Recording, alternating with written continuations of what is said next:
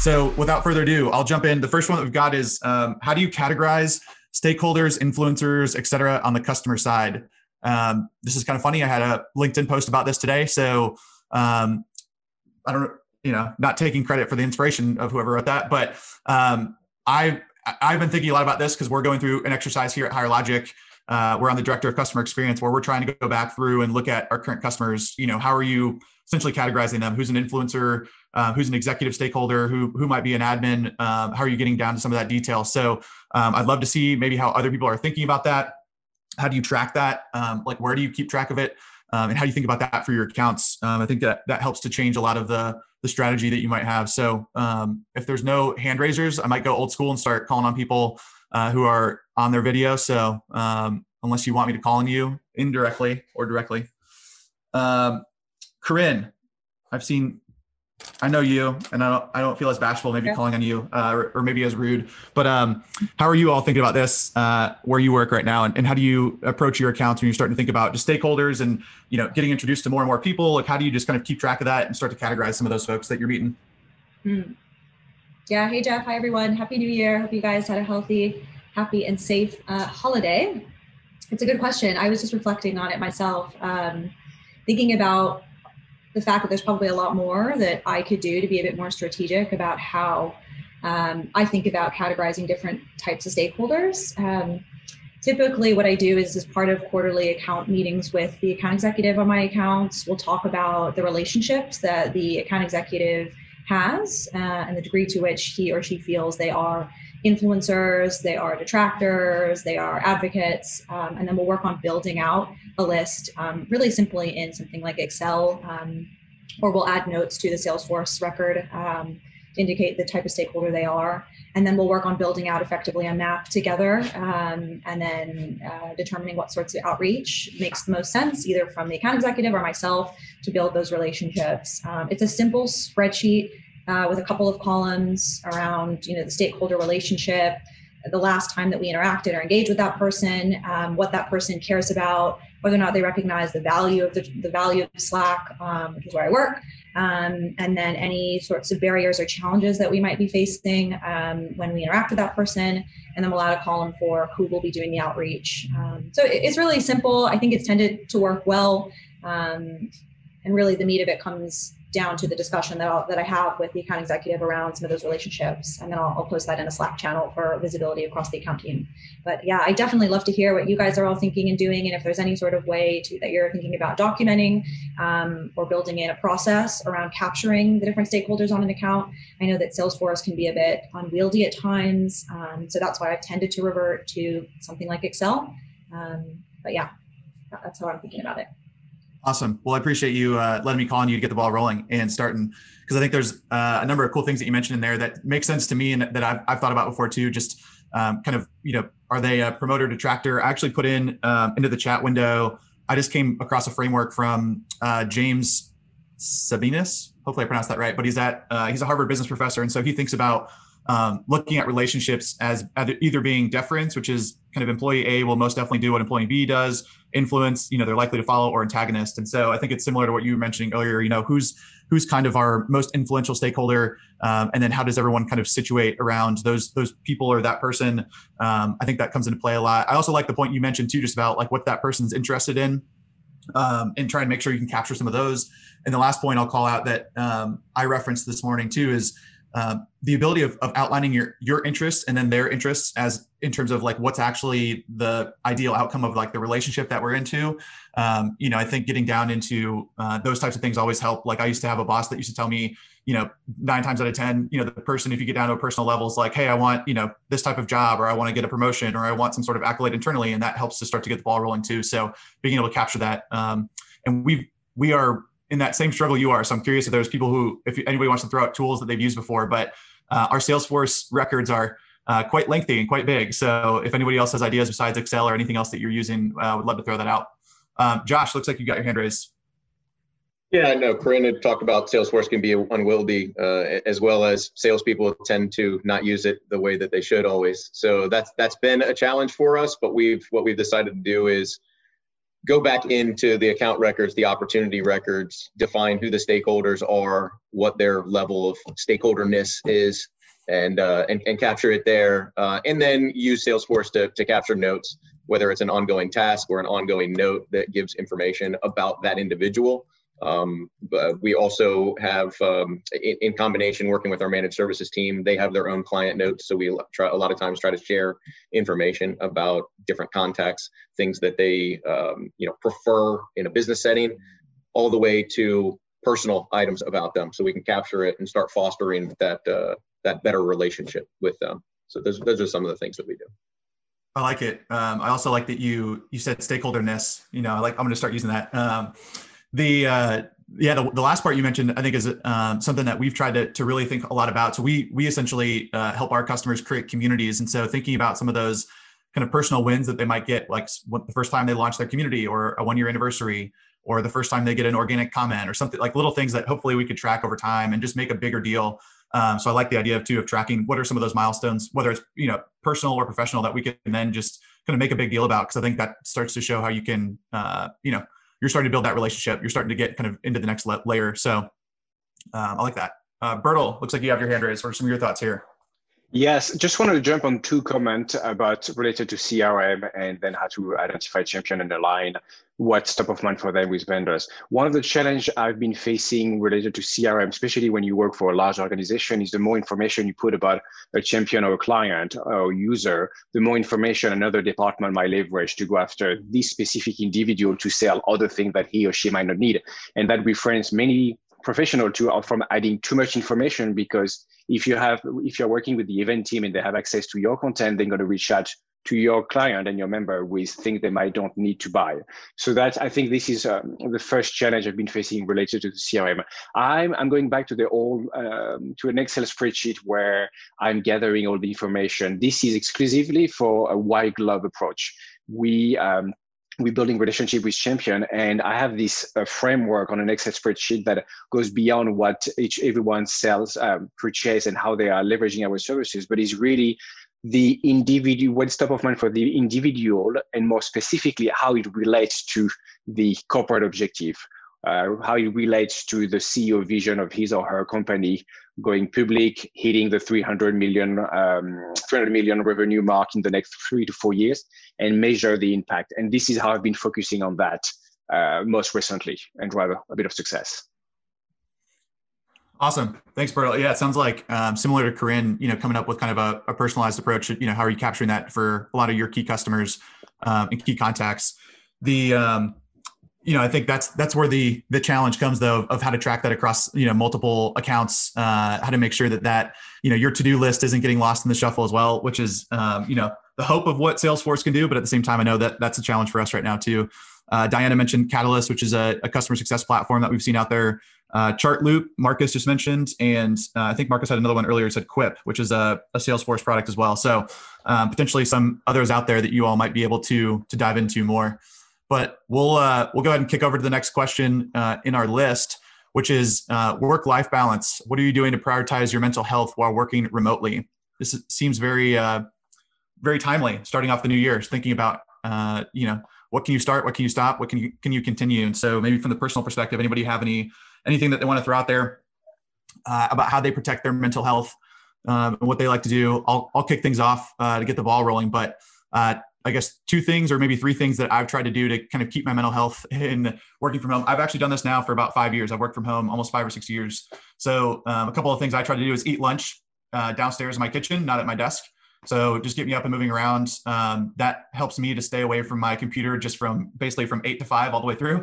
So getting up and just going to eat lunch down in a new place at my kitchen table seems to work for me. I try and take my dogs. I've got two dogs who typically are in my office at all times. And so I'll try and take them on walks at least twice a day. So once in the morning, once in the afternoon, if I can. I'll even, block off a half an hour in my calendar to go do that. Hopefully listen to a podcast, get outside, do something else for that half hour. So that's been something to help me. And the third thing, which I think has maybe been the hardest, is once I shut my computer, I don't come back to it. I might shut my computer at 8 p.m. and not come back to it. I might shut it at 6 p.m. But I've kind of made the notion, like, once I close my computer, I'm not going to open it back up for the rest of the day. And so again, I get into some trouble because I'll keep my computer open, while I'm eating dinner with my wife, or, I'll look for stuff afterwards. But those are 3 things that I've tried to do, at least just to help me. So Nathan, looks like you got your hand raised. Yeah, just to go on what you just said, Jeff, I think one of the things, I started working remotely before the pandemic. So I was fortunate enough to get an apartment in a place that actually had an office. But I know that many of my coworkers don't have office space, so they're working on kitchen counters. And so, like, if that's you, setting up a ritual for yourself at the end of the day is really important, and decoupling as much as possible to your mobile device through messages, right? So, like, kind of saving that space for yourself so that you're not getting distracted, right? We've got Instagram, we got Facebook, we got all these things popping up all the time. Don't make work one of those things that's happening on your mobile device. Has been something that I've seen helping my team out quite a bit. It helps me out a lot as well to just say, there's a ritual. At the beginning of the day, I always get my cup of root beer, right? And kind of at the end of the day, I always close my computer, I unplug it, undock it, and I set it aside. That's kind of like my ritual to tell me, like, it's done. Even though I have an office, I'm still doing that ritual, because if I do have to work from the kitchen, hey, I can still do that ritual, and I kind of still am in the pattern of going, that's it. Cut off. I'm done now for the day. And the rest of the problems, I'll fix them tomorrow, right? They're tomorrow's problems. Awesome. Did I hear root beer in there? Are you drinking root beer in the mornings? I do. Yeah. No coffee for this guy, just root beer. Awesome. Thanks, Nathan. Connor, get your hand raised. What are some of your thoughts here? Yeah, so some of my thoughts are probably going to overlap with both Jeff and Nathan, but one thing that I've kind of put a focus on during the pandemic and my mental health, one thing that I've noticed as health is exercise. Especially in getting out and going for a run, because it kind of forces me, one, obviously, to be away from my computer and technology. And it allows me to just kind of work through whatever's going on in my head, as well as just release excess energy. And something else I've done to focus on mental health is I've been putting more of a focus on putting my devices down. So packing up my computer and putting it away in my backpack at the end of the day, kind of like Nathan said, to signal that the day is done. But also to try to be off my phone less, or be on my phone less, excuse me. So whether that's reading like a physical hard copy of a book, or, getting an actual print newspaper, just so I can keep my head, like, I know what's going on, but it's not, I'm not constantly in my phone buried in current events. So those are just a couple things I've tried to be cognizant of and use to help with my, keep my mental health. I love it. I love the shout out for the, the traditional old newspaper, the hard copy. I'm a big fan as well. So I appreciate those. And I like the point that you mentioned, and Nathan mentioned it too, just, packing up is a big thing, just to try and make sure you can kind of close it away and jump off of it. So awesome. Jody, what are some of your thoughts here? So I know my answer is going to be the least popular, but I think that trying to spend time on finding a work-life balance is often overrated. I think everybody has to figure out what that means for them, right? For me, my goal right now is to work my ass off. And I hope that doesn't mean that I have to compromise not getting to the gym at a certain time. So for me, I like to go super early in the morning, like at 5:30 or 6 a.m., because if it gets much past that, it's just not going to happen. But I like to prioritize my work life with my work life. And that's just like the space that I'm in right now. Yeah, I don't think that's an unpopular answer at all. And I think it's, to your point, right? As long as you understand how it fits in right now in the time period that we're in, all for it. So awesome. Renata, looks like you've got your hand raised, and then we'll hopefully pop over to the next question. Hey, can you hear me? We got you. Okay. I'll just make 2 quick points. The first is that I like to schedule something after my work day is over so that I can't work late. I've got to go to this gym appointment. And the second thing is I set expectations with my boss and say, hey, I'm logging off, today, tomorrow, and the next day promptly at 5 or right at 5:30. And that way, if she needs anything from me, she can let me know earlier in the day. I can fit it in, slot it into my schedule, make sure that I get stuff done at the time that I have set aside for myself. And that way I don't get messages at 6 p.m. like, hey, can you do this for me? It's like, well, no, because I told you I couldn't. Yeah.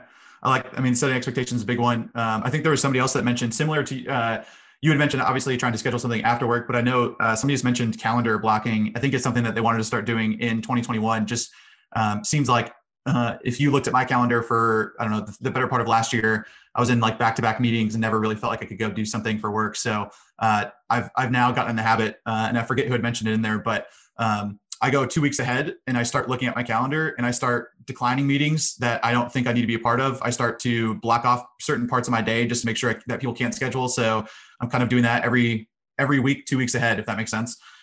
So that's a really good one. Corinne just mentioned Clockwise, which I've never heard of and might have to go explore right now. If it helps, block off some times. I also use Calendly a lot to help do that too. So I, depending on what type of meeting it is, I can set certain parameters of when those meetings can happen. So that just helps to keep my calendar updated as well. So awesome. Tons of good nuggets there. Good shout outs. So appreciate everyone sharing. Nathan, looks like you've got a question in here that we'll jump to next. Does anyone track save churn for customer success or leadership visibility when the ownership has changed? So if I'm going to dive into, do you mind maybe giving us a little bit more context there, Nathan, and then we'll maybe get some ideas out there? Yeah. So this is SaaS specifically is the program that I'm working with. So subscription-based products is what we're selling. So we've seen in 2020, thanks to COVID, ownership change is an increasing thing that we're seeing in the industry right now. So I'm just wondering if anyone else out there is like not just tracking as a save when the new owner takes over and you're able to kind of sell them on keeping the products or the subscriptions they already had. Are you guys delineating that for leadership or for other teams, or is it something where you're just like a save is a save? It just helps our churn numbers, and that's all we're tracking. It doesn't really matter. Yeah, I think that's an interesting distinction. I haven't really thought about that before. As kind of a new stakeholder coming in, I think is the scenario you're talking about, right? New stakeholder coming in and potentially going to get rid of our tool, and making sure that we could kind of reiterate the value, keep the product in, and kind of count that as like a some sort of thing that we're just keeping track of revenue wise. Curious if anybody else is. We do not track that right now separately. I know we just went through. You can hear my dogs in the background. We just went through an exercise of just reclassifying our churn. So we had a ton of just different buckets that we wanted to make sure and just get straight and kind of, go back and reclassify our churn from 2020 and 2019. So that's something we did, but kind of capturing that separately was not something. So I'm curious if anybody else wants to maybe raise their hand and talk about how they report on or capture churn or saves right now within their company. And if it's something that, has become pretty valuable. Hey, Anastasia, looks like you got your hand raised. Nathan, follow-up question. How many of these owners that you're tracking with a change? Is it a high volume? Is it a low volume? Good question. I want to clarify your question, though. When you're asking how many, are you asking in my book of business, or are you asking like? Right. I mean, I imagine not all your book of business is changing ownership. I hope not. You are correct. Hopefully not. That doesn't change. No, it's a handful right now, but it's a handful from basically zero in 2019. So it went from like almost never happened to it's happening more and more now. And some of that has to do with the industry changing too. We work in the dental industry, dental support organizations that own multiple practices. That's more of a trend that we're seeing. So they're buying up small mom and pop shops and putting them kind of into their organizational structure. So that's another change that's been increasing over 2019 to 2020. And then COVID's only exacerbated this as small mom and pop shops are going out of business or can't stay afloat. And so then they're looking to sell their practice to basically come underneath a bigger umbrella. So it's still a small handful, but we don't have any indication that that's going to stop happening. Like it's not going to be like, oh, that was just a 2020 fluke. 2021, we're looking at probably the same trend. So I think if it's a small book of volume right now, then the best way is to really reach out to the new ownership directly and just have that introduction call and explain why Revenue Bell is so awesome for them and kind of reestablish that relationship, kind of like if somebody left in the company and you have to start from scratch to talk to somebody new. And kind of like what Jeff was saying, change management, change is hard for everybody, and a lot of companies don't even know that there are tools in place or how mom and pop shops works. And in the grand scheme, it could also help you because you could end up with larger enterprise accounts. Corinne, looks like you have your hands raised. What are some of your thoughts there? Is that me, Jeff? Oh yeah, go for it. Sorry, I didn't hear.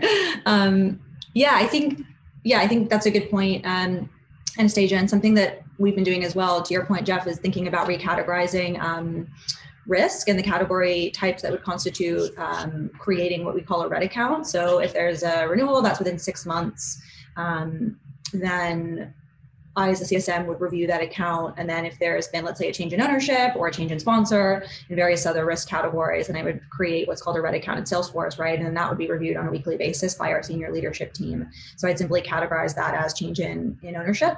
And so that's how we think about our sort of red account process and any sorts of risks that we want to track leading up to the renewal. And those tend to be scrutinized within 6 months of the renewal. Something that I'm experimenting with now that it's the beginning of the year with my accounts, is to create an annual planning survey and then send that to my current customer contacts. And one of those questions is, do you plan to be or continue to be the current owner of this product in the year ahead? And if not, who should I be reaching out to? So if you can't get mind share, if you're not able to get a call, then something like a survey might be a great idea to at least be able to capture that information and then follow up separately, with that person who you've been referred. Something to think about. Awesome. I like that example too. We've messed around with potentially doing surveys as potential new change of stakeholders comes in, or even just before the renewal at certain intervals, just to try and get the risk category right, and then be able to track against that in the future. So similar to what Corinne mentioned too. Bertel, what are some of your thoughts here? Yeah, it's actually one of my favorite exercise, because often what you find out is when the leadership change or the stakeholder change, the renewal takes place 2 to 3 months later. Somehow this is how it works. And I usually do this, what I like to call SKO 2.0 with Bagel. And this is exclusively for enterprise white glove. I physically go before COVID to their office with Bagel and schedule this SKO 2.0. And the 3 questions I love to share is just to review how they are measuring our success, the partnership of our success, what are their expectations from us, and why they originally signed with us. And moving from one stakeholder, from one leader to another, you realize that things are slightly changed and you might have missed the boat.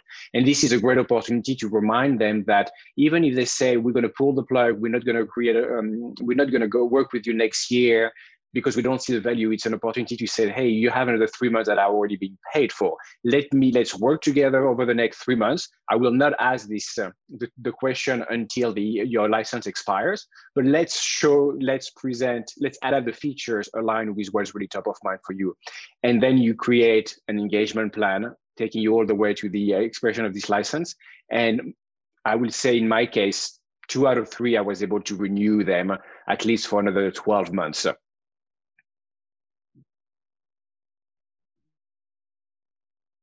Coming off mute.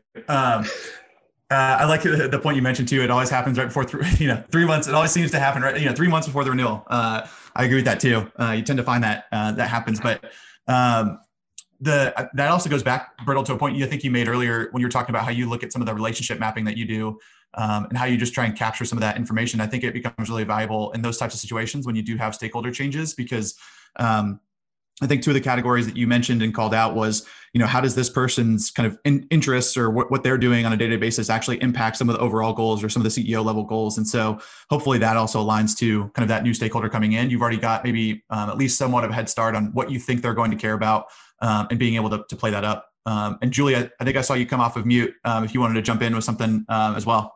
Yeah, I was going to ask him, how do I raise my hand? I don't know how to raise my hand. So anyway, I like the idea though, Nathan, I think you bring up a good point that if it's an important thing, at least acknowledging people who have successfully done it, because it is above and beyond, and it is way more difficult to do that. And I think if you just let it slide and don't acknowledge it, people won't work hard for it, because it's a lot more work, right? So why would I?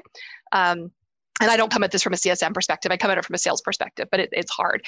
One of the things that we've also focused on this year is, especially with COVID and everything being so crazy, is how, even if it's maybe someone new comes in as a stakeholder and it's a product they're familiar with, the team is not. So there is an enormous value to letting this transition happen.